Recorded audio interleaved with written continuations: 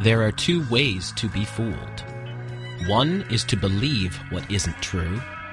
The other is to refuse to accept what is true. Soren Kierkegaard. Hello, everyone, and welcome to another episode of Secrets of Saturn. I am your host, Jason Lindgren. On this episode, we have Kyle Marsh. He is a Colorado resident and active in all things cannabis. We also have Russell Blackberg joining us, who is also a cannabis activist. All right, Kyle, let's start from your beginning. What is your story? What is my story? Well, I'm a cannabis activist living here in Denver, Colorado, and I made a movie called Vitamin Cannabis, which you can watch for free online, and it's about my continuation of the Rick Simpson Phoenix Tears story, because it turned out, as you know, and as people are reading about all over the world, he was right. And cannabis is a cure for numerous ailments, numerous diseases. We're really not even debating anymore about whether it does cure it. We're debating about which cannabinoids over what time frame and what amounts. And it's been an amazing ride to get here. But I definitely maybe like to go back to the beginning if we could. Why not? Absolutely. All right. Well, I sent you that photo, Jason, of me and Colorado Governor John Hickenlooper shaking hands right after he signed the bill that legalized industrial hemp throughout our great state. That's despite federal law, so I'm not quite sure how that was allowed to happen, but it did happen, and I for some reason, call it karma or whatever you want, I'm not a rich man. I deliver pizzas. I got 3 kids. I just try and live my life. I've been a pot activist for sure, but a lot of that has been showing up. But how did I end up being the only cameraman in the governor's office when he signs a document that's as important as hemp legalization? That story, I'm shocked, isn't out there and isn't being widely spread. Then we absolutely need to get that out there. Yeah, sorry. I get a little excited talking about it still to this day, but maybe we should go back to the first time that I ever saw marijuana. I don't know about you guys, but around what age did you see marijuana for the first time? I started smoking when I was 14. Well, I'm a musician, so I've seen it for a long time. You've seen it for a long time, okay. Well, like Russ, I was 14 when I first snuck out of my house one summer night and went up and met up with some friends who, unbeknownst to me, decided they were going to crinkle up a soda can and make a little aluminum pipe and smoke some of this marijuana that they had borrowed from their older brother's stash, I think is what it was. Now, I went to Christian school, so of course it was a plant, so that was like, well, God gave us the seed-bearing trees, so I'm not opposed to this plant, but I've heard some bad things about marijuana from the DARE program, and so maybe I don't want to try this, but I do want to see what it does to these kids, so I watched my friends toke up and underneath a bridge at Sand Creek Elementary in Highlands Ranch, Colorado, which that school will come back to play a part in our story much, much, much later on. But I was 14, and the kids just giggled, and they were 13 and 14 too. They were totally fine. I didn't notice them immediately bloodlusting or wanting to cause violence. Reefer Madness style, yeah. Exactly. Yeah, they didn't immediately start going and robbing things. And in fact, all we did was sit underneath that stupid bridge and smoke that. They smoked it, I watched. And then for 2 hours, we played on a playground, not meant for our age group. And then we went home. So I didn't see anything negative when I watched them. And about a week later, my best friends, my really good friends from school, I was a freshman in high school at this point, they had also mentioned to me that, hey, we should smoke some pot sometime. And I told them, I said, that's cool, but, I don't know what it's going to do to me, so I want to do it at one of your houses, if that's all right, so that if, my mom comes down, I don't have to explain what I'm doing and not You know how that is, right? You know? Oh, yeah. Oh, for sure. God. So, really.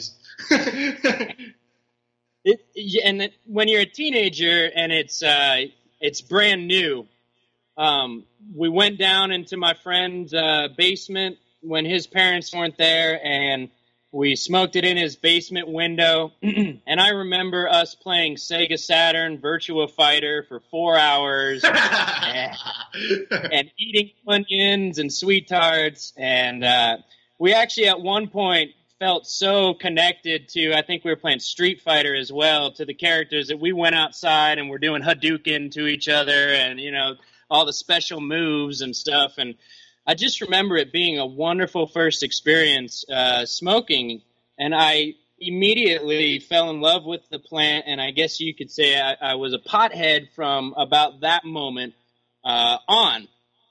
So the flip side of that is that some of my other friends were drinking alcohol during their party times, because no matter what, you're a teenager, you're going to do something. You know, even if that's going to concerts or skiing or jumping off of cliffs into water, whatever it is, you're going to do something a little rebellious that maybe the 40-year-old version of you is going to look back on and say, that's crazy. Well, for me, my friends that were on alcohol were the ones that were getting into the most trouble. They were the ones that were getting busted because the alcohol would make you so stupid that you wouldn't realize, hey, the cops are rolling up onto this park right now. If you're a stoner, you see those lights, you're looking for that stuff from a mile away. You know, you got the paranoia going. But I just saw that I was fine smoking pot and going to school all the time. Never any problems. But my friends that were into alcohol, over time, we slowly weren't as good of friends because their lives took a different path and a different trajectory than mine was. So all through high school, I smoked pot. And then when I got out of high school, I said, well, I want to be an activist. You know, I want to change the world. I want to do something good. And I started off doing some organ and tissue donation. I worked on the monorail campaign that ultimately failed here in Colorado to build a monorail from Denver to the ski resorts, which now, looking at the population boom in Colorado, the monorail would have been a fantastic idea. But ultimately, everyone kept saying, when you're 21, you're going to go into a bar, you're going to drink, and you're going to love it, and you're going to forget all about this pot stuff. Yeah, right. Meanwhile, I'm smoking marijuana every night, and I actually, it's not always accessible, so I learned I had to go to a park sometimes to buy it, and you know, you're 19 years old, 20 years old, going to a shady park doing deals where they're putting the mota underneath the leaves, and you pay a guy $10 and he points to a pile of leaves and says your pot's under there, and then you go pick it up, and sure enough, your pot's under there. A little tiny cigarette cellophane underneath a bag of leaves. Awesome. But I mean, and that's Denver City Park. Like, not that long ago, that marketplace still existed. But so longer story short, I turned 21.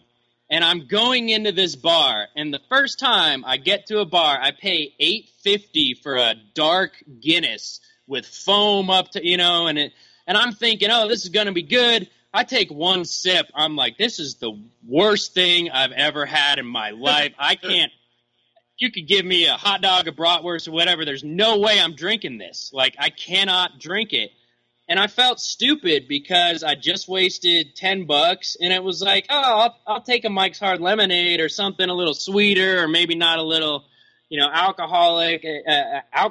But it turned out later in life I would really like Jaeger, but that was a problem too. So I just realized, like, hey, all these people that told me I was going to love alcohol, they were full of shit. They were lying through their teeth. And I hated it. And not only that, but even if I could successfully get drunk, then there's the whole problem of driving home. And all my friends were getting DUIs. And I had a buddy that was like 2 weeks away from going to the Peace Corps. And he got a DUI coming out of a parking lot. And all of a sudden the Peace Corps didn't want him anymore. It's like, are you fucking serious? Like, this is the system that we have in place where I can legally go get fucking wasted drunk, but I can't smoke a joint in the privacy of my own home, you know? So for me, it was a spiritual issue that it was a plant, and God gave us this plant, so you better not tell me that I can't use it because God gave it to me, and unless you know more than God, and then if you're claiming that, I probably don't want to talk to you anyway, but a whole host of that. But then the actual product itself I don't enjoy, and I totally respect people that do. There's microbreweries in Denver. I love the fact that people are into it. I'm not against alcohol in any way. It was just, for me, looking at it from a moral, ethical, spiritual, even societal standpoint, it was ludicrous that this was illegal and that alcohol was totally fine. So I turned 21 and nothing changed. I wanted to smoke pot every night. I wanted to smoke pot with my friends. I wanted the bullshit of having to buy it in the park to stop. So I said, all right, well, enough of these environmental things and enough of the other activists. I'm going to focus solely in on marijuana legalization, and I'm going to dedicate my life to making sure that pot is legal and ultimately that I can walk into a store and buy it and walk out of that store and drive home and use it without any repercussions to me. Now, in 2015 in Denver, Colorado, I realized I am sitting in one of the very few places in the world where I can legally do that. And damn, I am proud of that. Damn, that is awesome. But holy shit, how was it illegal for 70 years? And how are we all of a sudden now just like, oh, yeah, it is medicine, by the way. And, yeah, we might have been wrong about all this. It just goes that there might be something deeper to it all. But ultimately, I created a YouTube network, and I started filming all of the marijuana-related events that were taking place. And there was a man named Ken Gorman who was throwing most of these events. And I started following him around, and he became my mentor as far as the marijuana legalization goes. And Ken Gorman is most famous for throwing out joints at Denver's 420 rallies. So you would show up to go, and all of a sudden there's a guy throwing out joints. So it was a beautiful scene. But now we had, famous musical artists have played the last 3 years at the Denver 420 rally because it's an officially licensed event now. But back in the day, we never had permission from the cops or from the city or from anybody to be there on April 20th at 4:20 p.m. And yet here was this guy saying, not only should it be legal, but I'm going to throw out free joints. Well, it wasn't long before that was causing some problems for some people because they didn't think that was the best way to go about legalizing marijuana, But back then, like, what other choice did anyone have? That was real activism. That was, you would hold an event and 40 people would show up. Now, 5,000, 10,000 people show up to these pot events. But back then, before legality and before acceptance, we were lucky to get 300 people to a 420 event in Denver, Colorado. And now I think they estimated 50 to 100,000 people walked through the 420 rally last year. And we also had the High Times Cannabis Cup here, which was an amazing event that, tens of thousands of people go to. So back then they told us, you guys are potheads and there's not that many of you and your market isn't that big and we don't need to legalize. And then now you see what's happened with legalization. Our schools just got millions of dollars. Our DUIs are down. Our suicides are down. Our pharmaceutical use is down.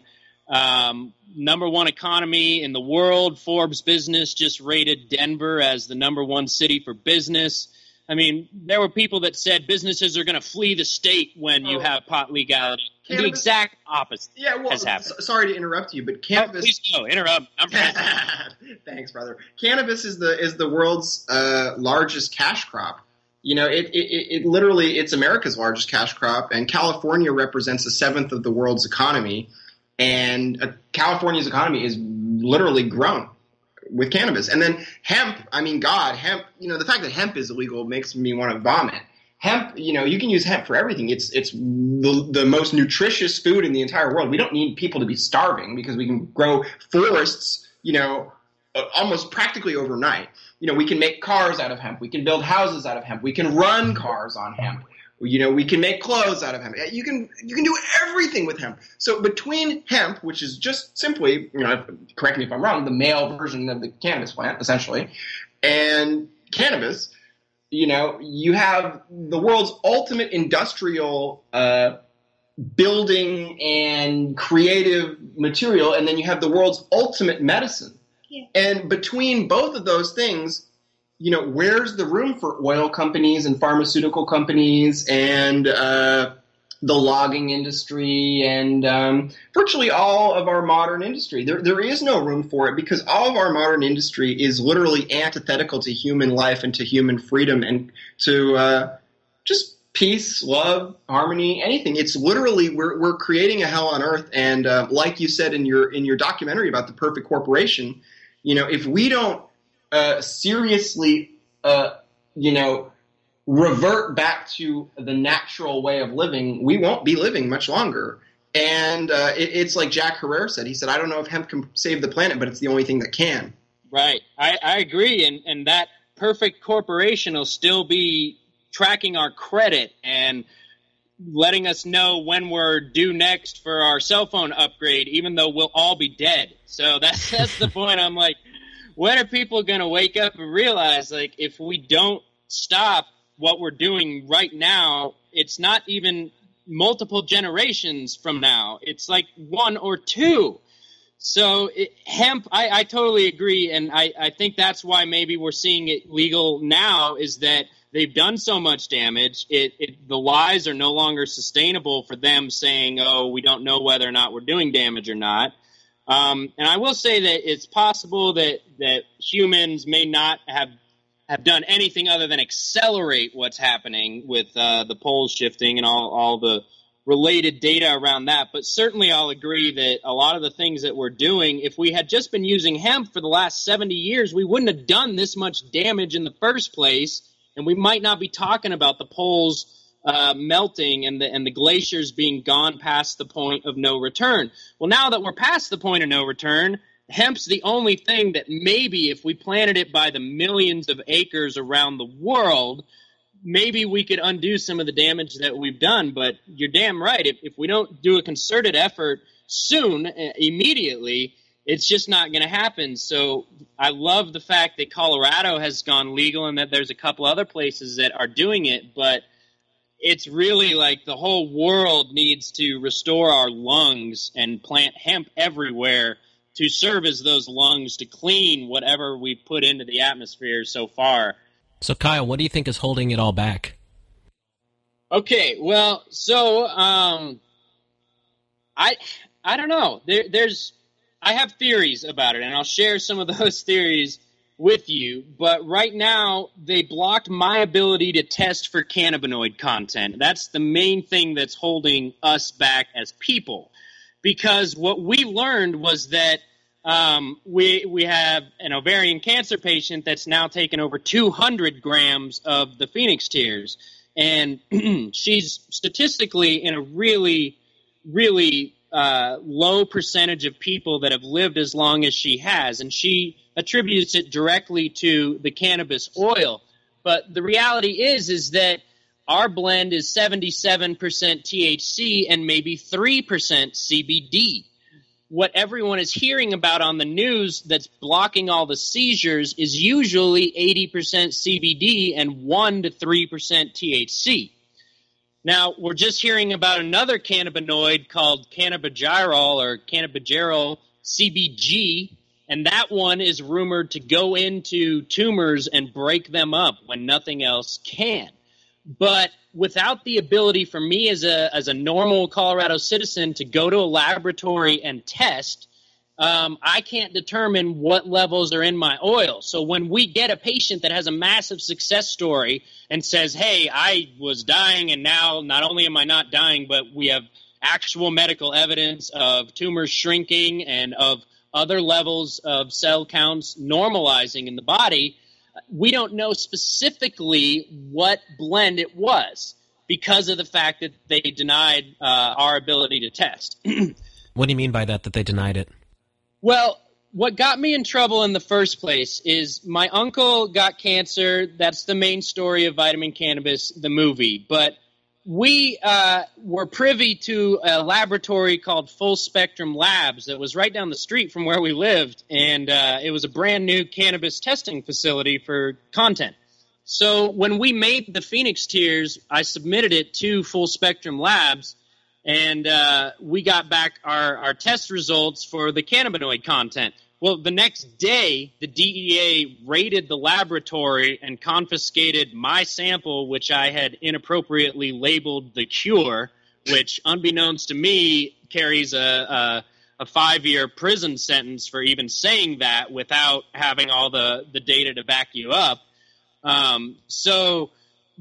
Some people said they went in to take that so that they could nail you and these other 70 people that had submitted test results because, getting back to Sand Creek Elementary, there was a caregiver in Colorado who was living right next to the school that I had first seen pot at, not smoked it, but he went on 9 News and said, hey, I'm helping people. I have a big grow in my house. And before the news story even aired, the DEA had raided his house because of the fact that it turned out it was like next door to where the DEA agent lived. Oh, no. So his name is Chris Barkowitz, and I believe he's been released. I don't want to say he has for sure, but he was given 5 years in prison, and to this date, he is the only person in Colorado charged with a federal cannabis crime. So we have legal businesses in here that are obviously in violation of federal law, that those people are not busted, and when he tried to call them into federal court to testify on his behalf, they fought it and said, no, we aren't testifying on your behalf. So he got 5 years for being too close to Sand Creek Elementary. And that was the big fear when that lab was raided, is that the feds were going to go and nail everybody because we really didn't need to worry about the states. But happy 420 Mountain Time, everybody. I'm going to pause for that. All right. Well, I'll make a point while you're enjoying your toke. So basically, you asked, Jason, before you asked, what do you think is preventing, this information from being acted upon in a rational and cohesive way, in a way that it would make a real difference on the planet? And the thing is, you have to go back and look at why it was made illegal in the first place. I mean, first of all, this country was obviously a crown colony.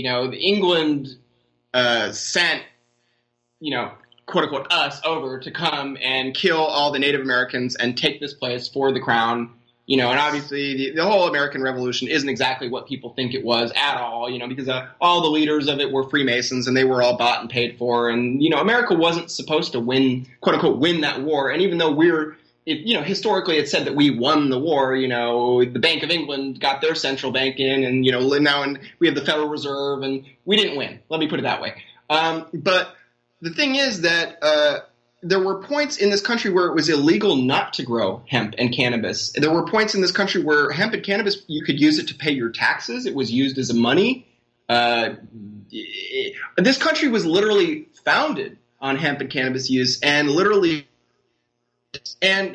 before cannabis and hemp were made illegal, literally the pharmaceutical companies and all of these different companies, it was just very common. It was always used. And it was known that it treated all these ailments. And it was a cure for cancer and all these other kind of diseases. It was relatively common knowledge because it was just widely available. And actually, it was the very government that supported its use. So what changed was that ultimately, we had the establishment of the Federal Reserve. And of course, behind that are, the Rockefellers and the Rothschilds, the Warburgs, the Schiffs, et cetera, the 13 families, which primarily make up the Illuminati, which control the world.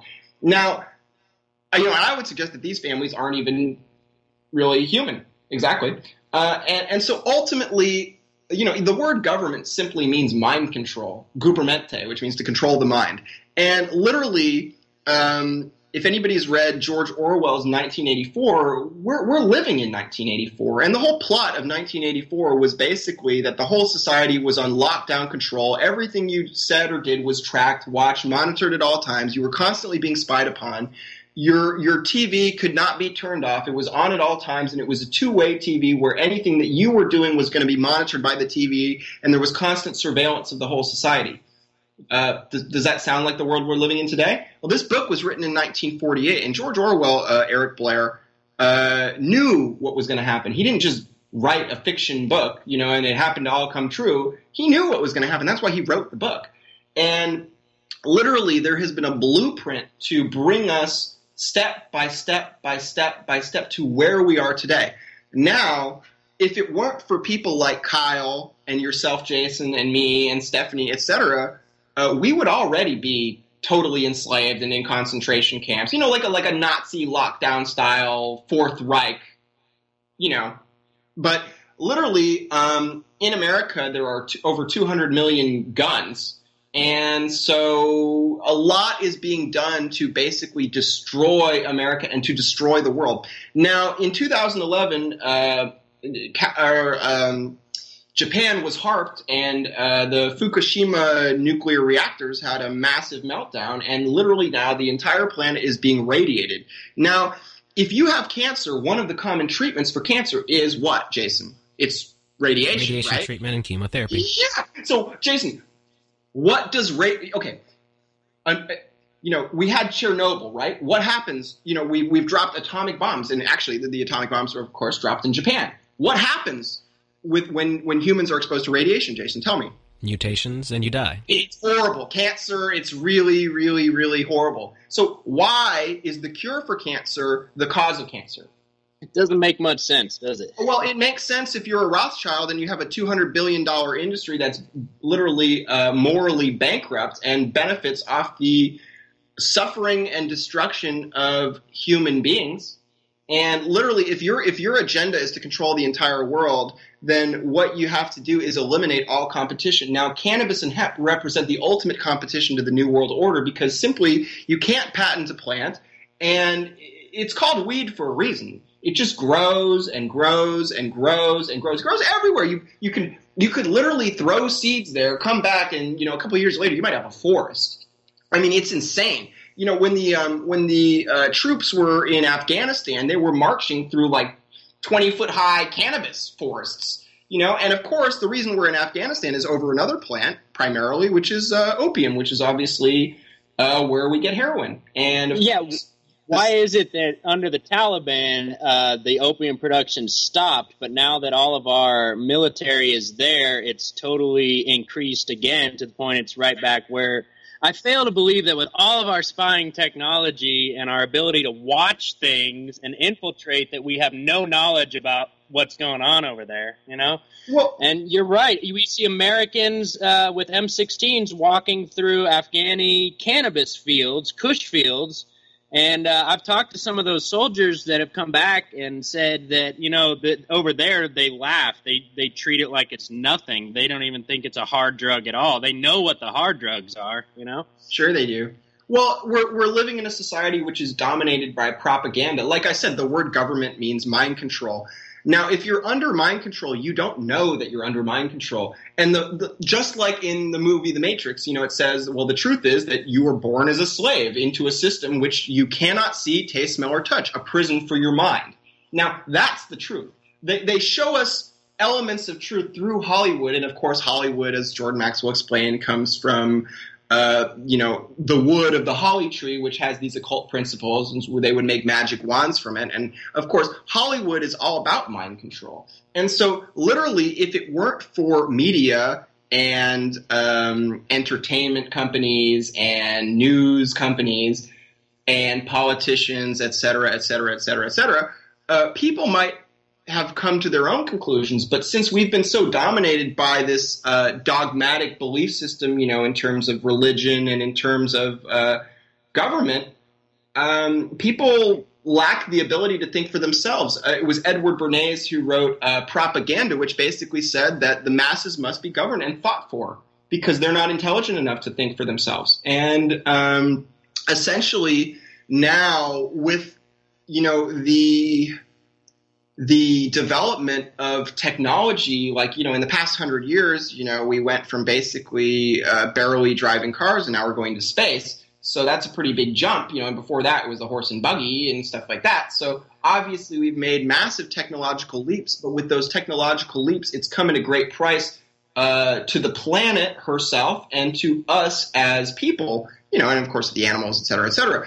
And literally, it was Nikola Tesla who were in the early 1900s, basically, who came out with free energy. And of course his backer was J.P. Morgan, and under Edison, who was working over him, and basically they took Tesla's technology and weaponized it, turned it into HARP, which is a weather modification machine and mind control, and it's a weapon. And so, essentially, we don't need to be using oil. We could grow all of our resources in terms of the cannabis and hemp plant, but that just doesn't benefit. It doesn't benefit the elite, and so therefore it won't happen unless people ultimately say "fuck the government." All right. How do you feel about all that, Kyle? Well, it's tough not to agree. I mean, I have young kids, so I hope that there is something that can be done in the long run that will actually make a difference. And sometimes I get hopeful when you see how quickly people get pissed off, like about the lion that was killed in Zimbabwe. How quickly social media and everything spread that story. And it's like, even if the mainstream media had chosen to ignore that story, it still would have gotten around to almost everybody. And there are times when I see that things can happen a lot faster than they used to because people can be so quickly shamed into doing what needs to be done. The problem is, though, it's like Russell just described, is there's a bunch of shaming that needs to be done. They should have at least allowed us to try and do some of this stuff a lot earlier. And right now, they say the veil is falling.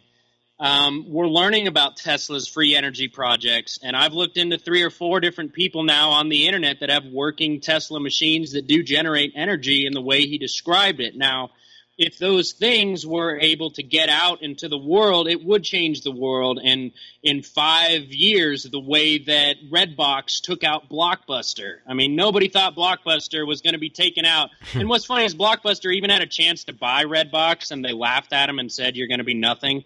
And then Redbox signed the deal with McDonald's, and the rest is history. Blockbuster's done.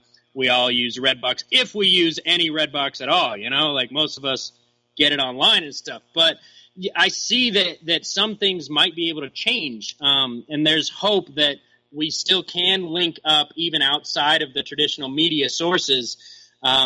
It's just going to be whether or not we have enough time to get to all of that. But it's certainly changing, and we're partially to blame. I mean, we film ourselves as much as they film us, and we put out ourselves we want the TV that I can talk to, and yet we find out it's been listening when I didn't want it to listen. There's things that I think are okay, but then when they're misused, it just gets horrible. And here's the thing for me, Jason. I come from a family that has a lot of medical professionals in it. Me and Christian Lorette, who did Run from the Cure, had a nice long talk about the ghosts in our machines. Yeah. Because while both of us were working on our movies, various times we would see our machines operating when we weren't doing anything. Well, Kyle, what I was going to say to you is that literally, Big Brother is really big, and obviously, even though at the time you might not have seen yourself as a threat to like the corporations and stuff like that, or you might not have recognized that you were getting unwanted attention. There's a reason that lab got raided like when it did, and there's a reason that like you had the problems that you had. It's because you got on the radar, and they said we have to shut you down because you're creating problems. And what they wanted you was delivering pizza, not like growing and not helping people. They just wanted you as a slave. You are correct, brother. Like, seriously, I've told other people that. I'm like, look, they wanted me poor. They couldn't have me all of a sudden successful and making it maybe a sequel or doing other things. They just couldn't have that because they needed time to slowly release what turned out to be actual medicine from the pharmacies. That's where it's going to come from. The Phoenix Tears is going to be released through the pharmacies through Big Pharma. It's not going to be through us. Just so they can make money, right? All the money, yeah. And Russ, to that point, dude, my buddy was aware of what they were doing like 2 weeks before I was, and they actually had to fly someone over me, take control of the radio in the car so I could hear it, and then angle it to like really make sure that I saw what they were doing. And I still was like, really? Like, really? No way, you know?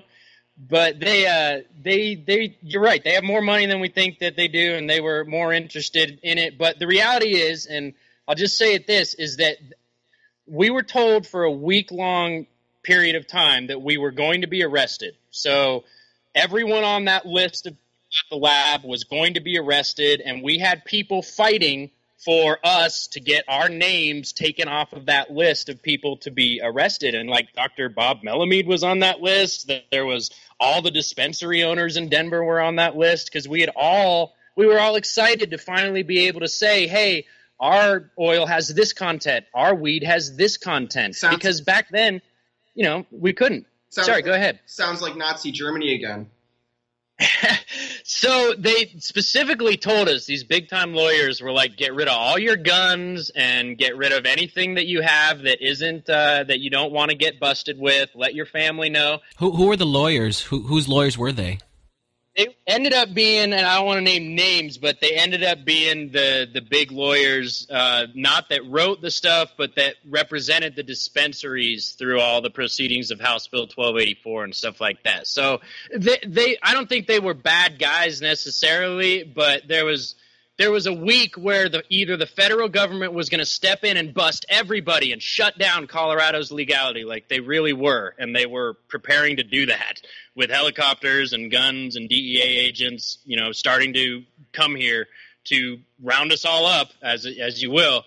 And then something happened, and the Obama came through town. These other senators started talking with people like me instead of treating us like crap.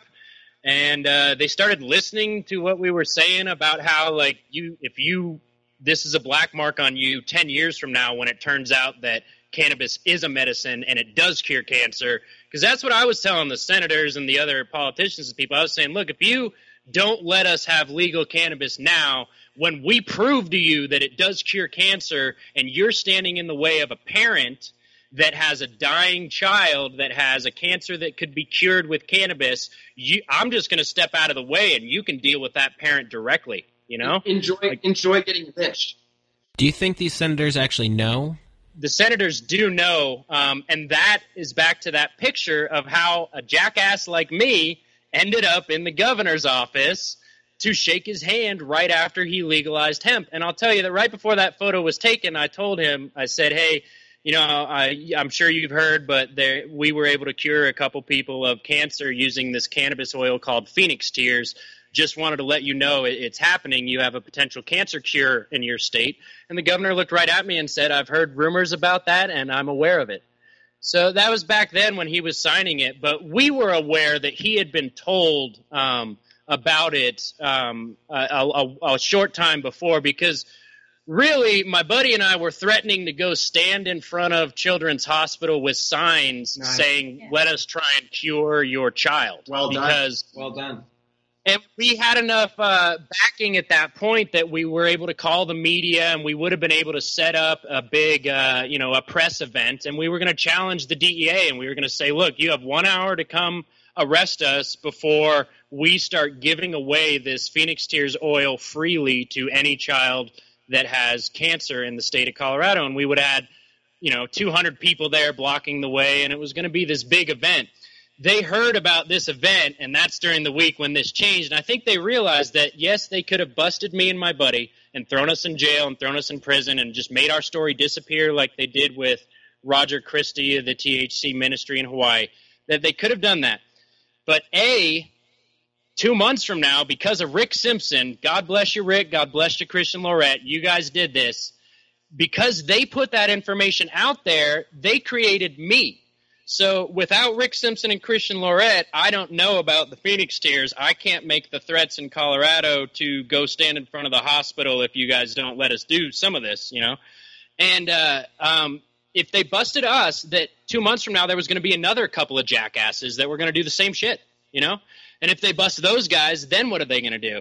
They're going to keep busting everybody, and secretly people are going to be illegally healing themselves? Well, the thing. Go ahead. Sorry to interrupt you, but the thing is that what you have to remember is that the government, in order to maintain credibility, has to be this entity which is perceived as beneficial, or if not beneficial, at least somewhat benign, and as just like you would view your mother or your father, the government essentially represents our parents or our kings and queens. And so, therefore, they may be somewhat harsh with us, just like a parent can be with a child, but at the same time, they love us. They put us in jail for our own good. They put us in mental hospitals for our own good. They chemtrail us and put fluoride in our water. It's for your own good, motherfuckers. We're giving you legal cigarettes and tobacco for your own good. We're taxing you for your own good.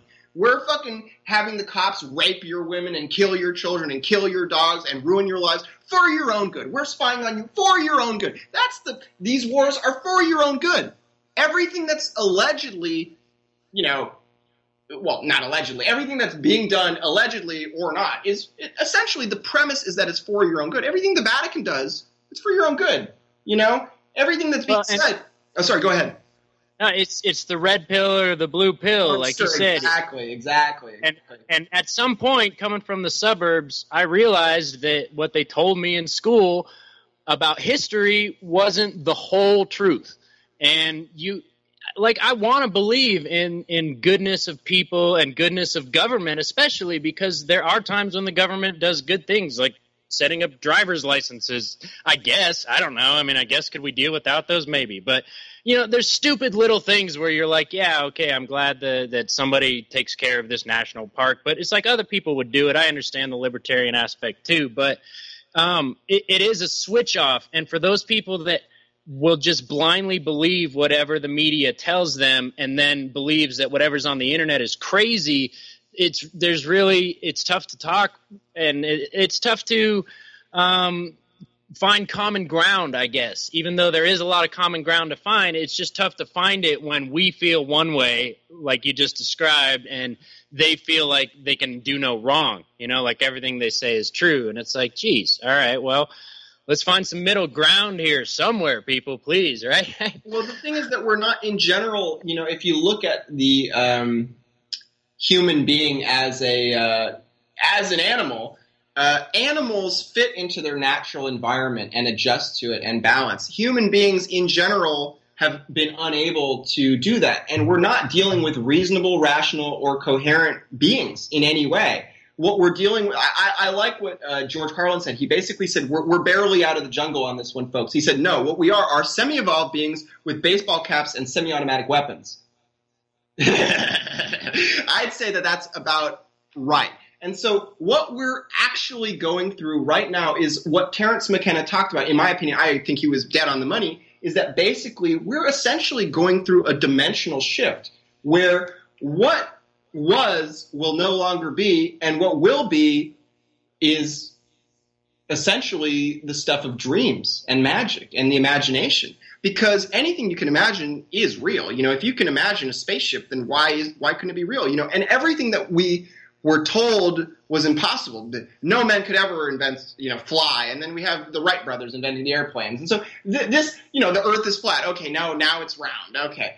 People. This has been the trend throughout history, is that every time everyone says something is impossible, it actually happens 100 years later. And so, pretty much, if we are going to exist 100 years from now, the only way that will be possible is with a paradigm shift. And now, what a paradigm represents, I like how Michael Rupert described it, is it's what you think about something before you think about it. It's essentially stupidity, in a way. A paradigm is a mental prison. Now, what we need to do is free our minds, think for ourselves, do our own research, find and ascertain truth for yourself. And literally, nature is the truth. The government is the lie. It's really just that simple. If we do not honor our mother, which has always been there for us, will always be there for us, And we are going to basically try to manipulate and regulate nature and make it illegal and ruin people's lives over their use of plants, then we're doomed. We have no hope. So we need to stop doing that. And like you said, Kyle, we need to do a 180 here, because we're literally accelerating off a cliff. Now, I don't know about you, a lot of people don't believe in objective reality, and they don't even believe in morality. It's really weird. But the thing is that there is such a thing as natural law. If you jump off a cliff, you're going to die. So whether people believe it or not, it doesn't matter. It has nothing to do with belief. Just like religion, it doesn't matter if you believe Jesus is going to come back and save you. Guess what? He's not. You got to save yourself. And we collectively as a people, we have to save ourselves. And the only way we're going to save ourselves is by self-governance. Now, what that means is that you are free, I am free, and this is our planet. And if we don't take care of it, then we deserve to die. It's just that simple. And so if we're going to let people destroy the planet and kill us and put us in concentration camps and microchip us and genetically modify our food and vaccinate and kill our children, and we're going to force chemotherapy, like you said, like the baby who, his pee was, they had to have gloves on because his pee was that radioactive that they, because the whole system, it's a draconian system which is only enslaving us and killing the planet. And ultimately, the people running the world don't give a shit about us. They don't give a shit about the planet. They're gonna go forward with this as far as they can, and ultimately just take it off planet and just scrap this place when they're done with it. They don't care about humans. And so if we don't care about ourselves as a species, then we deserve to die. That's my feeling. And ultimately, what is going to happen is that basically there is going to be a process where the wheat or the cream is going to be separated, and basically the wheat separated from the chaff. That's what I meant. And the cream, cream with the crop, whatever.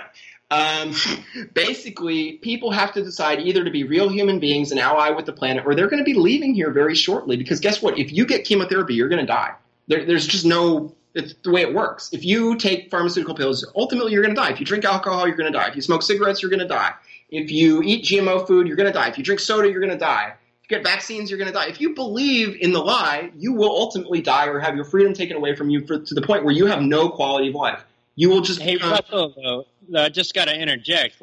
You're going to die no matter what. Of course, you're going to die. I'm not. When I say you're going to die, what I mean is that you're going to suffer and die, and you are going to have a miserably fucked life, and that you will have no freedom, and you are just going to have a horrible life, and that not only are you going to have a horrible life, but you're creating a horrible life for all beings on this planet, and actually you're creating the absolute worst karma possible.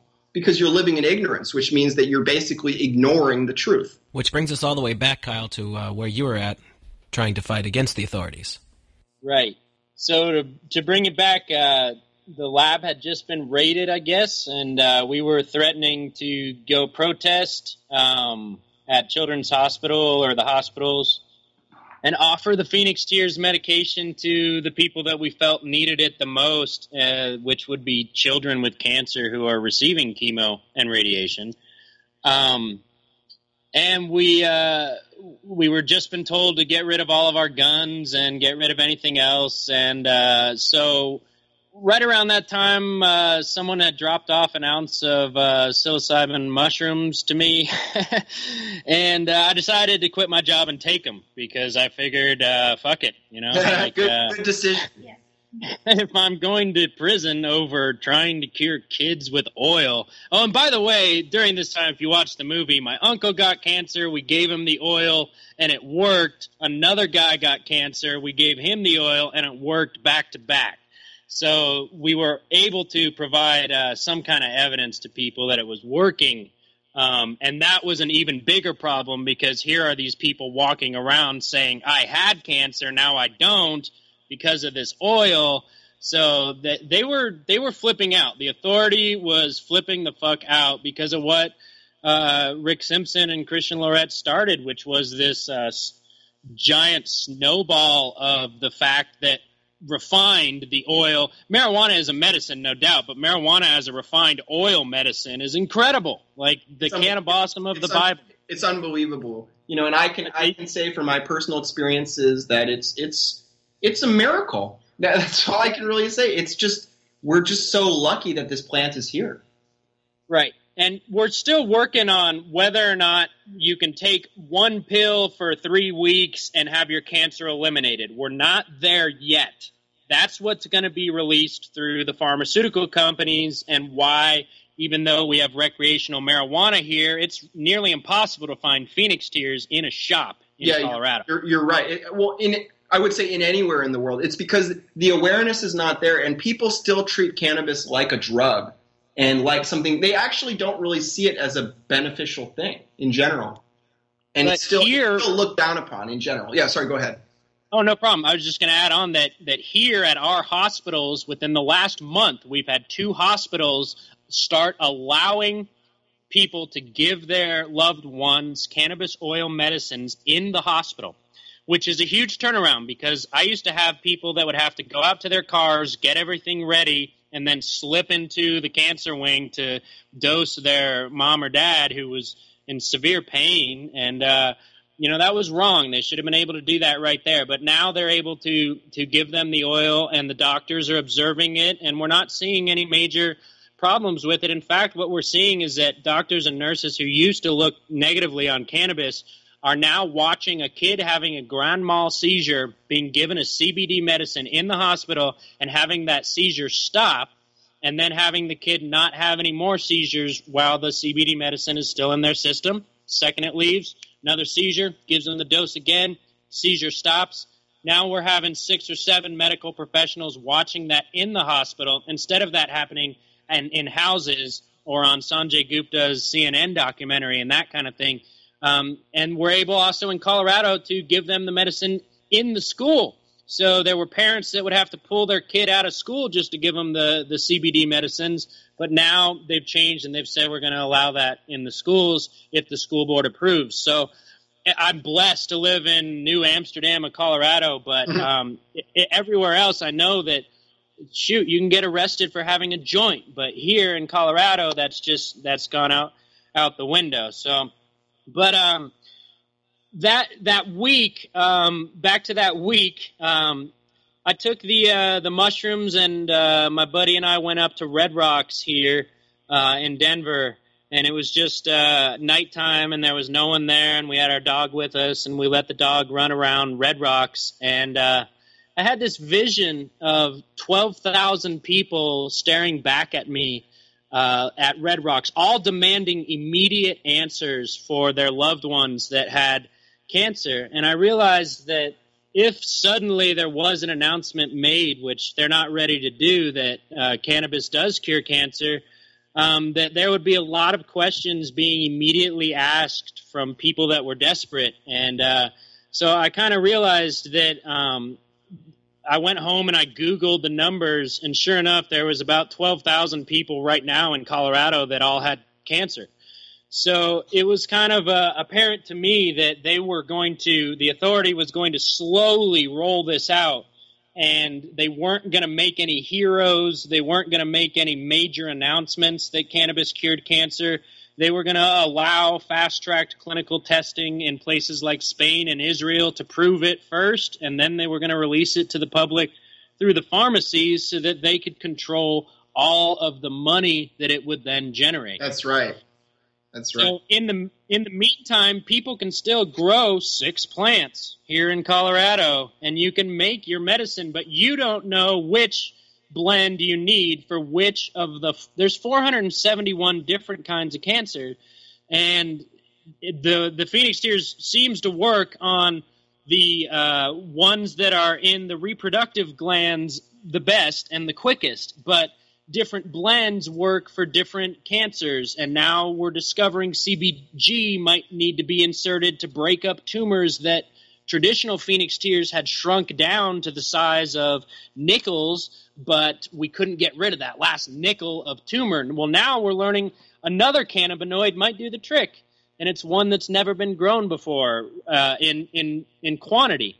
So we're seeing all of that come out of places like Colorado. But for people that have cancer or are sick right now, the reality is that we have 10,000 marijuana refugees living in Colorado now. The number might be more like 20,000. We're just not sure. It's sick. But people that moved here because they weren't allowed medicines that would save their children in the state that they live in.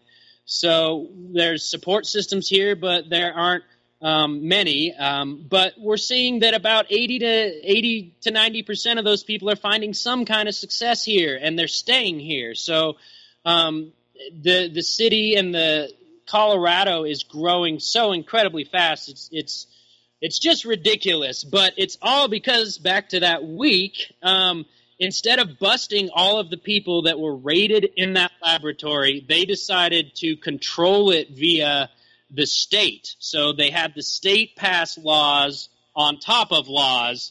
So it gets pretty complicated, and you need a lawyer to navigate through it. But there was a time when I could have opened up a business for about $5,000, just done a normal business like a flower shop or something, or an essential oil store.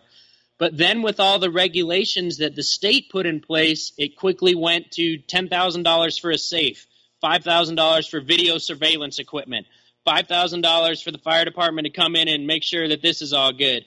And then I needed $1 million insurance policy, and all of a sudden it was like, if you don't have $100,000, you can't open a pot business. And now it's like, I don't know, you can't open a pot business for less than $5 million in the state of Colorado. So they very quickly, using money, pushed everybody out, and the same old people came in. And I was making the movie while this was all happening, so I remember asking the guy who was making the 76 pages of regulations, I remember asking him, I said, if this does prove to be a cancer cure, don't you feel morally irresponsible for what you're doing? And he said, regardless of morals, I have a business to run. That's right. And so that's how fascism works, Kyle. Well, it sucks, man. That's why I'm still delivering. It sucks really bad. I'm not too bitter, man. I mean, I have a beautiful family, and I don't need $1 million. I would have had a business, and I could have treated more people, which I would have liked to have done. But I've been here to raise my kids, and I always say that I am rich at heart because of the whole experience. I mean, I was an activist for 10 years, and then I was able to be in the governor's office when he signed the bill that legalized what I wanted him to legalize. And I don't know if there's a lot of activists that got to see their whole their dream come true, if you will. So I'm definitely blessed and thankful. So if anyone out there hears bitterness in me, I'm just bitter that more people aren't being helped and cured in other states. But I'm blessed to be where I'm at, for sure. Well, and the thing is that yeah, you have to. Sorry, our dog's, being a dog. But, well, actually, and speaking of which, I would just like to make a point that our dog, recently, we just got a new puppy, and he had been given vaccines, which I never would have done. And as a result, he had been getting horrible seizures, and I was afraid that he was going to die. And we saved his life with cannabis oil and, cannabis coconut oil, and basically just getting him really high, and now he's better. And, of course, feeding him, he likes a vegetarian diet, and he's really healthy and stuff.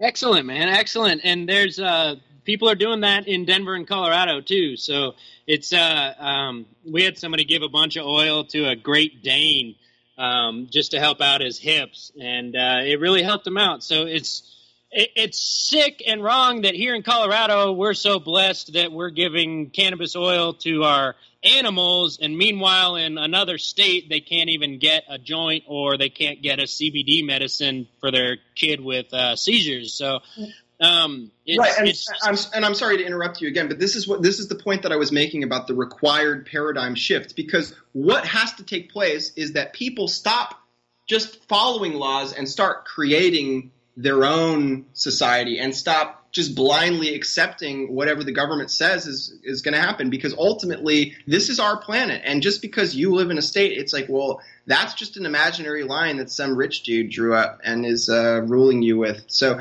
we need to take back our own planet and think for ourselves. And ultimately, if people want to be free, they have to it's like Martin Luther King said, that the oppressor is never going to just hand over freedom. You have to demand it, and you have to fight for it. And truly, you have to be willing to die for it, because otherwise, what's your life worth anyway? Well, it's back to your point about karma. The first marijuana arrest in federally was here on Larimer Street in Denver.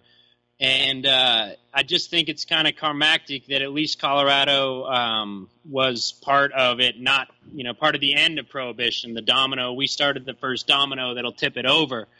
But it's we can protest in the streets all we want, and it just doesn't seem to do any good anymore. It seems like they have all the power and that they're not going to give it up. And other than just checking out and going and building an earth bag home and growing my own food and growing my own medicine, which they make as difficult to do as possible by making land only in crappier areas available. That's what we're trying to do, honestly, Russ, because how else do you fight this power and live humbly for a cause instead of being willing to die for one? Because certainly for a guy like me with kids and with a future for them I want to make better, I want to see it change. I want to see things different. But short of thousands of people doing that all at once, it would be really, really tough to do. And then, they would mess with us if we even succeeded moderately in doing that. I agree with you. And that's why I actually moved to Uruguay, where they legalized cannabis outright. And now it was Monsanto and George Soros and these types of interests which actually pushed for the legalization of cannabis here. And the reason they did that is because they're going to roll out genetically modified cannabis and start testing it on the Uruguayans without their knowledge. But the way that they've set up the cannabis industry here, it's fledgling, and there isn't really a culture for it. But what they've started doing is they've basically it's pretty much they're following the framework of, for example, Colorado or California, where they're basically allowing people to grow 6 plants. But if you are growing on behalf of a cannabis club, then you can grow 6 plants per patient. And so therefore, you can legally be, once you go through the, of course, as an American, you have to go through the process of gaining residence in Uruguay, which, they like you said, they make everything as difficult as possible. But that's not to say that it's not possible. And I'm going to do my best to essentially create a sustainable community down here for people like us.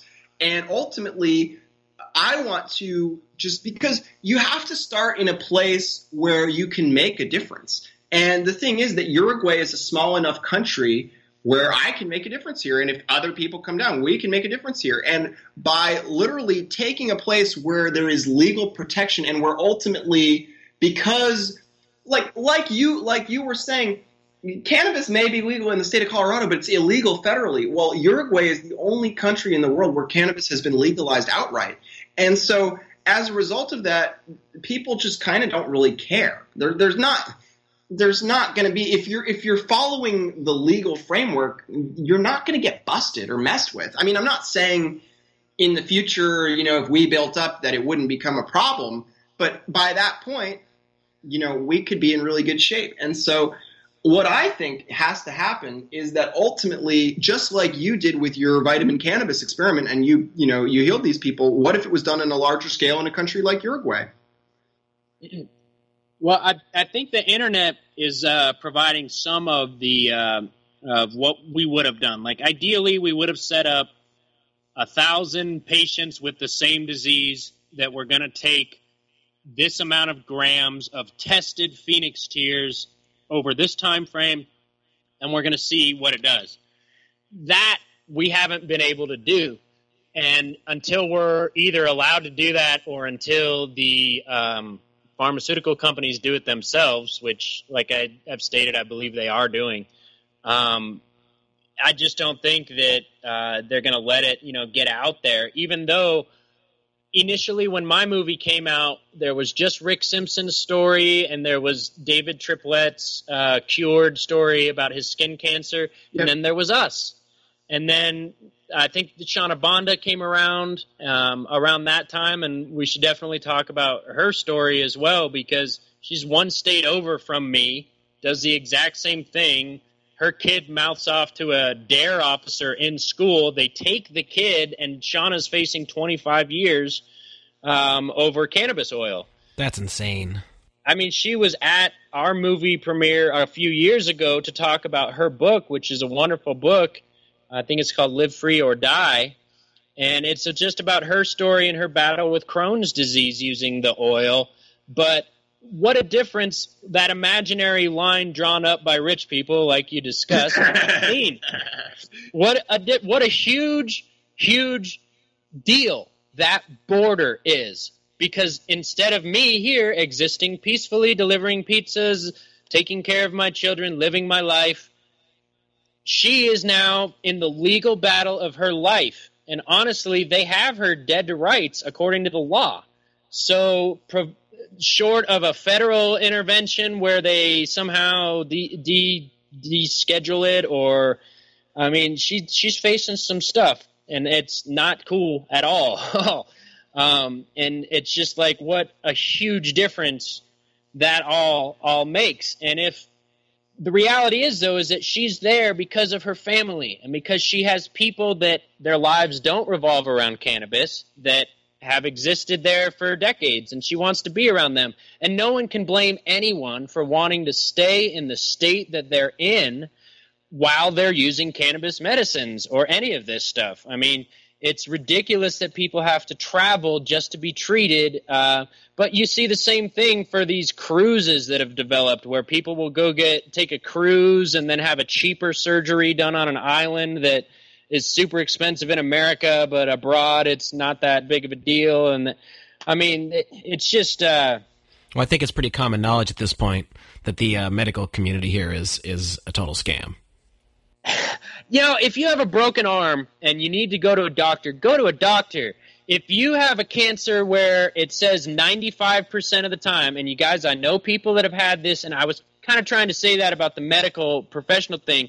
There are cancers out there where the chemo and the radiation give you a 95% success rate, and that lasts over 10 or 20 years. It's very few, and it's usually when they're kids, and it's very tiny, and I agree that it is nasty and toxic and stuff, but we've done it for 20 years, and I know a guy that was cured using it when he was 8, and he's 35 now, and he hasn't had a remission. So there are certain isolated incidences where, yes, I would agree that a patient should use chemo or radiation, but for the most part, when you go in there and you say, "Doc, I have a pain," and they prescribe you something else, it takes 20 million cells in your body before they can tell you that you have cancer of the lung, or you have cancer of the prostate, or you have cancer of the ovaries, or whatever.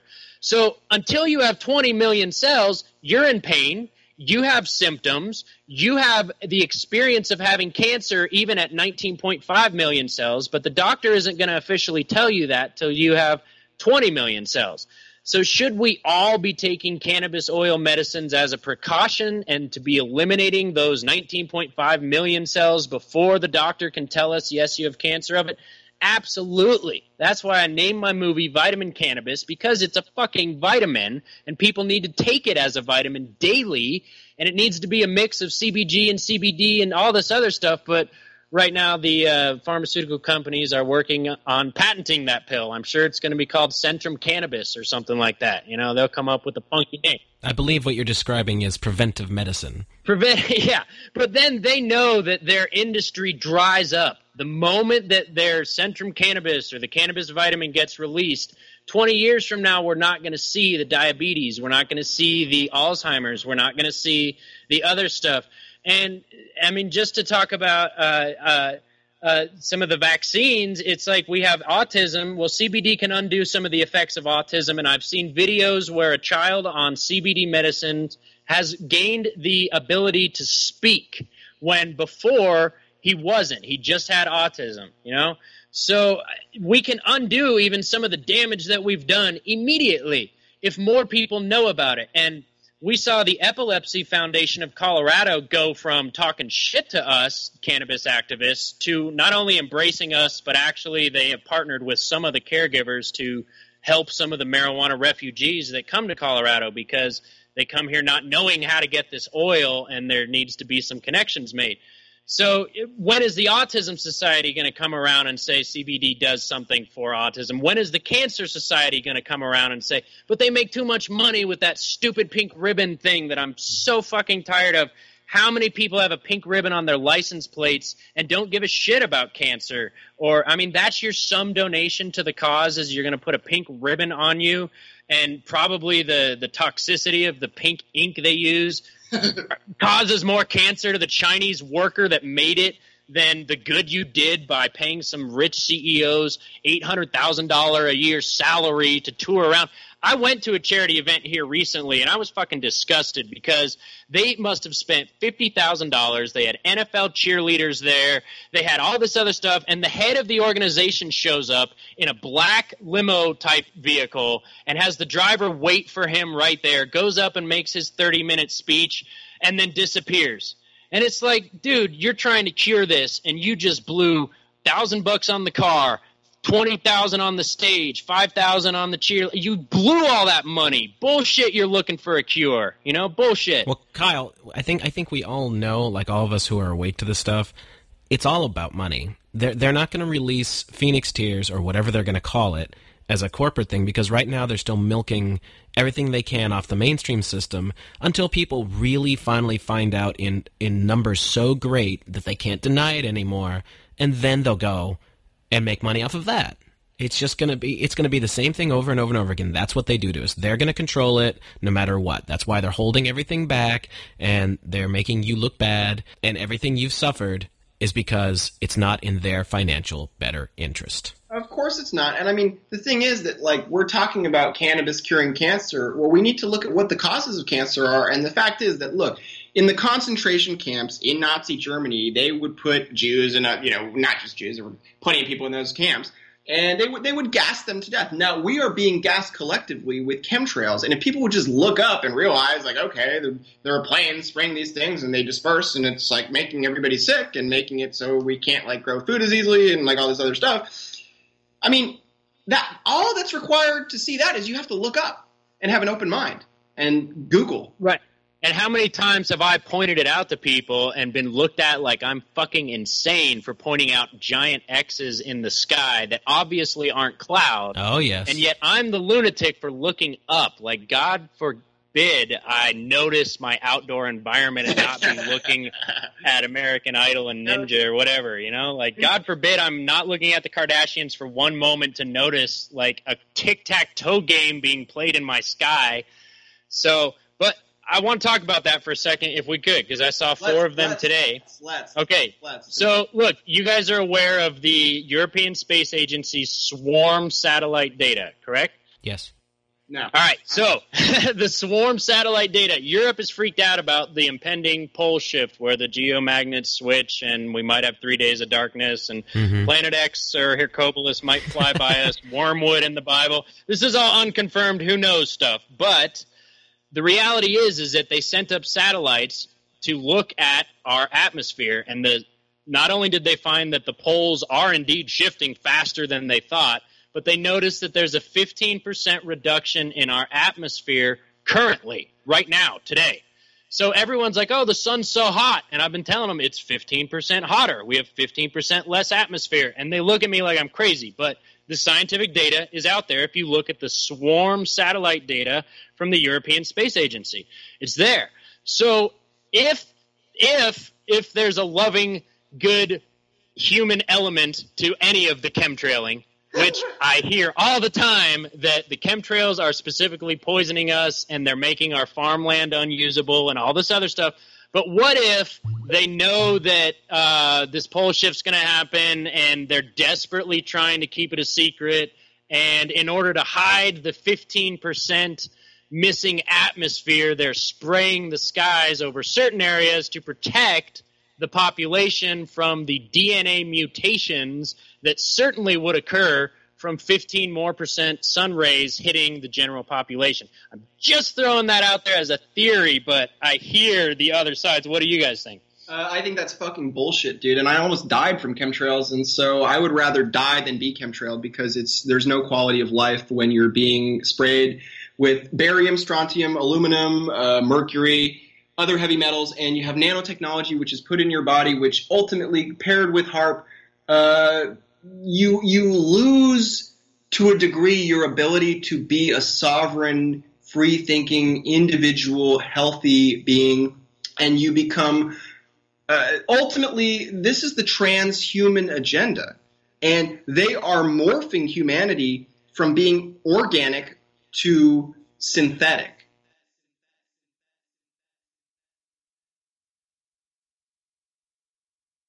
Well, I mean, it's something it's almost impossible to get out from under. So if we were really to believe that they were intentionally poisoning us, not only through our food supply, not only through our air that they're dropping apparently chemicals in, and doing a great job convincing other people that that's natural.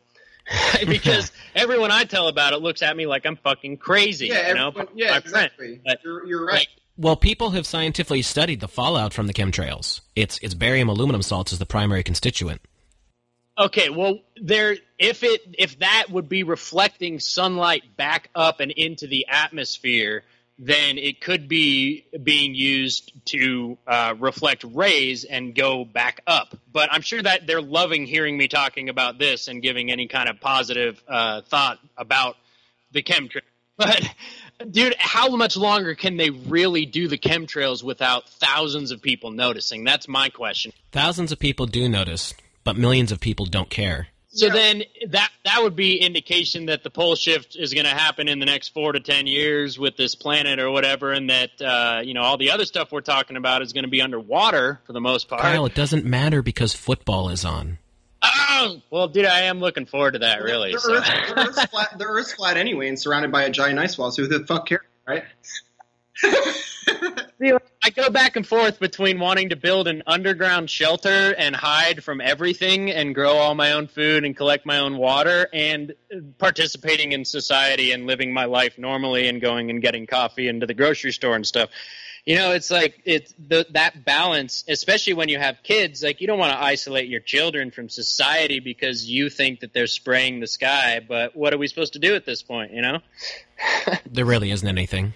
Yeah, so there we go. We laugh about it. It's the air you breathe. I mean, either go to a country where it's not being done in as much quantity, or that's it. Well, they're not doing it in Uruguay where I am, which is part of the reason that I moved here. But yeah, it's a giant nightmare, and ultimately, in my opinion, what we have to do as individuals, if we wish to survive and if we wish our families to survive, is that we ultimately have to team up, collaborate, cooperate, and have a commune and grow lots and lots and lots of cannabis legally and not get busted and not have any problems. I'm with it, man. Well, as soon as we can, we will figure out a way. Well, I'm working on funding it right now, and I'm actually in a legal battle over a trust which my mother and my father created an irrevocable trust for me when I was like 11, and I was never told about it. My dad killed himself, and since then my mom has put me in a mental hospital 3 times because I smoke pot. And she's now trying to take it away from me on the basis that I'm crazy. She's going to lose. I'm going to get this money. I come from an unbelievably wealthy family. My family has collectively around $500 million, and they ultimately give it to the Democrats and the Zionists and all these evil people, and they don't care if I die on the streets. But karmically, none of this is going to last. And so I will, one way or another, be able to fund a farm here, and you guys are welcome. Word. We appreciate it, man. No problem. Yes. So, but other than the constant other conspiracy theories we look into and stuff, I have been tracking the patents that have been going on cannabis and cannabinoid medicines, and it's amazing, guys. There's over 1,000 of them now. And a lot of them are mixed with other drugs. So what they've learned is that cannabis helps a lot of these other drugs work better. So all these drugs that they knew kind of worked and kind of did this, they're now realizing, hey, if we combine this with this cannabinoid at this ratio, it knocks it totally out, and we can get rid of the nausea that's normally associated with this drug. So, I mean, there's going to be 50,000 cannabis-related products by the time this is all said and done. Now, it might be a decade. Kyle, who's making the patents? Most of it is GW, but it's impossible to track at this point, like who's all in whose, because some of the board members of various things I've noticed are on multiple boards. So there's some kind of tie between Spain and Britain and Israel and a couple of other places that are all seeming to be way ahead of the game on this. And meanwhile, like we're cool with recreational weed in Colorado, but the real medicine is coming from some of those countries, and I'm in favor of it. I want people to get better no matter what. So the quicker it all happens, the better. But like we were all talking about. So would this be global pharmaceutical corporations? Rothschilds, Rockefellers, the Queen of England, et cetera, Vatican. There's reasons that this is not happening. No, I mean, who's these patents? All the things that are being patented that you can trace. Is this global pharmaceutical companies doing it? Yes, absolutely. It's not individuals. It's all the global. That's what I was getting at. Yes. Right, but we have to then ask. Well, most of those companies are owned by the Rothschilds and the Rockefellers and those types of people. So. Well, it's tough to look at who to blame. Like, we can get lost in the conspiracies that are probably true. I mean, that's the reality of it, is that a lot of the stuff that I was told in the 90s about conspiracies and stuff, most of it turned out to be kind of accurate, So it's like nowadays they know this, and they put out false conspiracy stories all the time, and they have people disinfo. Yeah, exactly. Disinfo, and they have it's huge. It's huge. They have COINTELPRO that follows up on people, and they have definitely. But they couldn't touch us, and that's like what I felt when we were doing it. We watched the Blues Brothers, and we were on a mission from God. Exactly. And I just said, look, I kept telling my friend, because he was more worried about the arrests than I was, because they actually put men in suits following him around for a whole week. And he kept telling me about it. And I'm like, dude, you're crazy. But they weren't happy with us for a couple weeks, but then they realized like we didn't have bad hearts, and we weren't trying to make $1 million, and we weren't drug kingpins, and like literally all we were doing was trying to legalize cannabis and get it accessible for other people. And so it just would have been a nightmare for them to bust us and everyone else on that list. So what they would have done is actually validated what you were doing and turned you into martyrs. And so they'd rather have you delivering pizzas. Right. And guys, I'd be remiss if I didn't mention that my mentor, Ken Gorman, was murdered in his house with a single gunshot to the chest over a drug deal gone bad. And when he was murdered, it united everyone in the pot movement in Colorado, because we were all just so upset that it had happened. But not only that, but Ken was a very metaphysical person, very spiritual, and he told a lot of the people around him, he said, one day I'm going to die by a drug deal gone bad. They're never going to find the killer, but it's going to unite all you guys, and you're going to come together and legalize pot. Colorado is going to legalize weed first, and then you're going to watch as the dominoes fall everywhere else. When was it that he was murdered? I think he was murdered in 2009. I want to say it might have been 2006 though. Are you looked at as the leader now? Definitely not. No, there's I really wouldn't say there's too much of a leader in the movement. There really isn't a movement anymore. We won. Would you want there to be? No, I think that most of the people now are benefiting from going out into the world and helping legalize it in other places. A lot of people work in the industry and made money off of their related businesses that are doing well now. So, but when Ken was killed, it just united all of us, and everyone there said, we're going to do this. And Mason Tevert was there, Brian Vicente, Warren Edson, Rob Corey, Miguel Lopez, Wayward Bill, Kathleen Chapai, Laura Crejo. There was a lot of people involved. I'm sure I left out some people.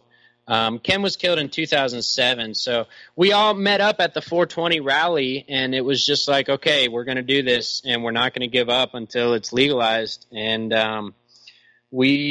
everything worked out the exact way he said it would. So we're watching the dominoes fall in the rest of the world right now as far as cannabis legality goes.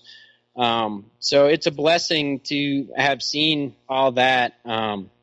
And Ken's murderer has still never been arrested, and everything he said has come true so far. So there's a couple other things he told me on a acid trip I had a few years ago when his ghost came and went for a walk with me while I was drinking a Slurpee one day. Do you want to talk about that?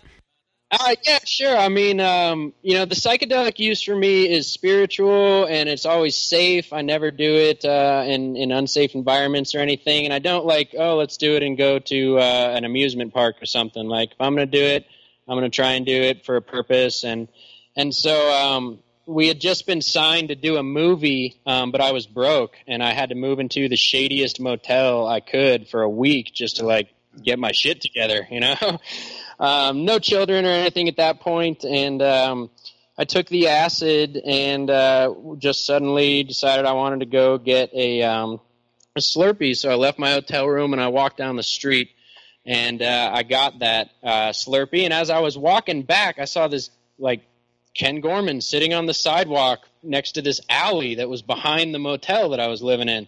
And I was like, I don't want to walk down that alley, but Ken got up and I could see through him, but it was him.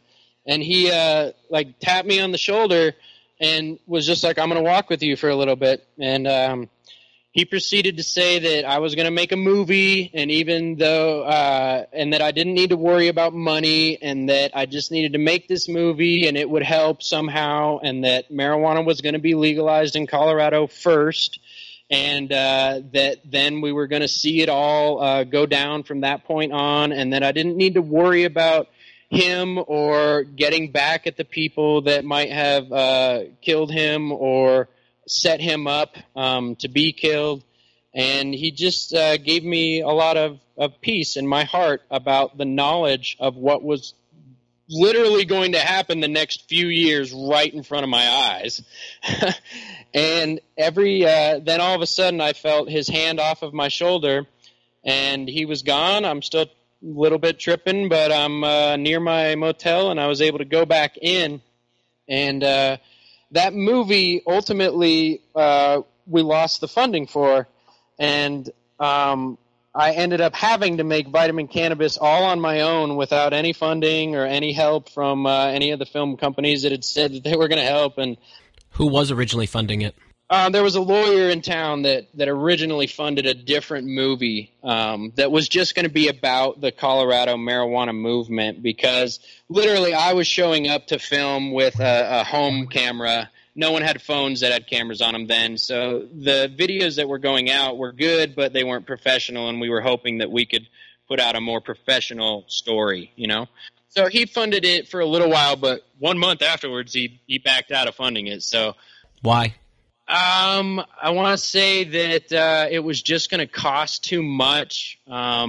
Ultimately, we wanted funding to go to a lot of the locations that were around Colorado, and Colorado's a big state, so it wasn't going to be cheap to go to some of these places. So even back then, $10,000 for a budget for a movie was too much, and he backed out after $1,000. So the rest of it fell onto me, and suddenly, I got my job doing pizza delivery, but I didn't give up on making a movie that I felt was going to make a difference. And ultimately, like we discussed, it was just the threat that I existed, and that they couldn't really bust me without it being a huge deal to them.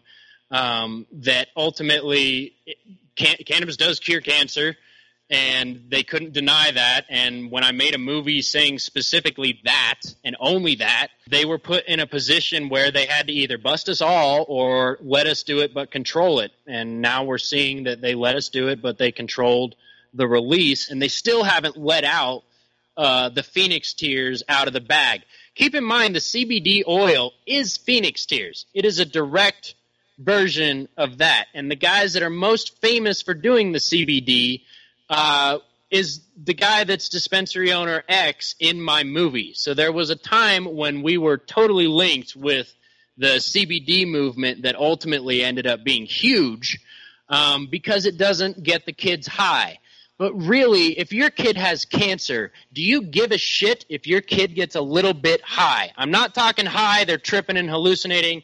I'm talking they're playing PlayStation for a little bit and then they're falling asleep high, not, crazy. So, or they're able to eat when they wouldn't normally be able to, or they're not having pain when they would be massively in pain, and et cetera, et cetera, et cetera. Right. People are afraid of getting high because they're afraid of the truth. To kind of wrap things up, we're moving forward with the cannabis oil story here. I will be putting out a book that has the complete story of all of this in the future. But you can check us out at vitamincannabis.com to follow our newsletter, which will continue to have updates. And especially check out the Shauna Bonda story that's happening right now and donate to her defense campaign. If you can, what's happening to her is a travesty, and what's happening to marijuana victims everywhere around the world is sick and wrong, and it needs to stop.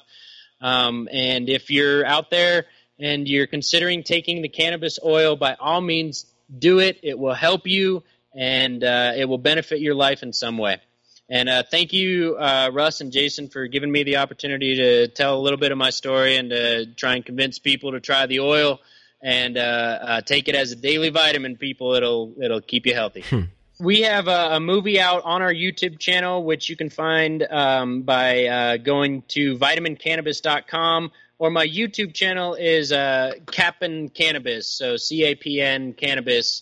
And we occasionally release stuff from there, though. Primarily, we're releasing just text information at this point as we're watching Big Pharma take over what was once an activist's game. So, and I do update all of that in the newsletter as well. But the movie is definitely not a professional. I'm an amateur filmmaker, but there's some great speeches in it from Dr. Bob and some other people, and there's some really good information if you can read through the text. It tells the whole story of how marijuana became legal in Colorado, and the cannabis oil story is definitely a big part of it, because ultimately when it came down to it, the fact that cannabis oil existed as a cure made them go through with it instead of trying to shut it all down. And now that the cat's out of the bag, I just hope that people can get their medicine wherever they are. But if you need to, come on down to Colorado. We'll take care of you. Well, I just want to say thank you, Kyle, and bless you. And, I'm grateful to you for making Vitamin Cannabis. And, I just want to say that you're an inspiration. And I would just encourage everyone to grow their own and to produce their own oil, which they can simply do with an alcohol-based solvent, like even 91% rubbing alcohol like that. You can get it at any pharmacy. It's really easy to make. It's criminally easy to produce your own oil. It really is. It is, Russ. That is a great point. Thank you for reminding me of that. And actually, my video for how to make the cure using Everclear, if you just type in how to make the cure on Google, it usually pops up. But my video on how to make the oil that we made in the movie actually has more views than the movie itself. So yeah, I know. Sick. I'm glad that people are at least watching that video. And I painfully take you through an extendedly long process on how to do it, but ultimately it's making the cannabosum the holy oil. And once people start doing this worldwide, they'll really see what it does. It's an amazing oil. It really helps. Fantastic. Kyle, thank you so much for being here. No problem. Jason, thank you guys. I appreciate it. Thank you, man.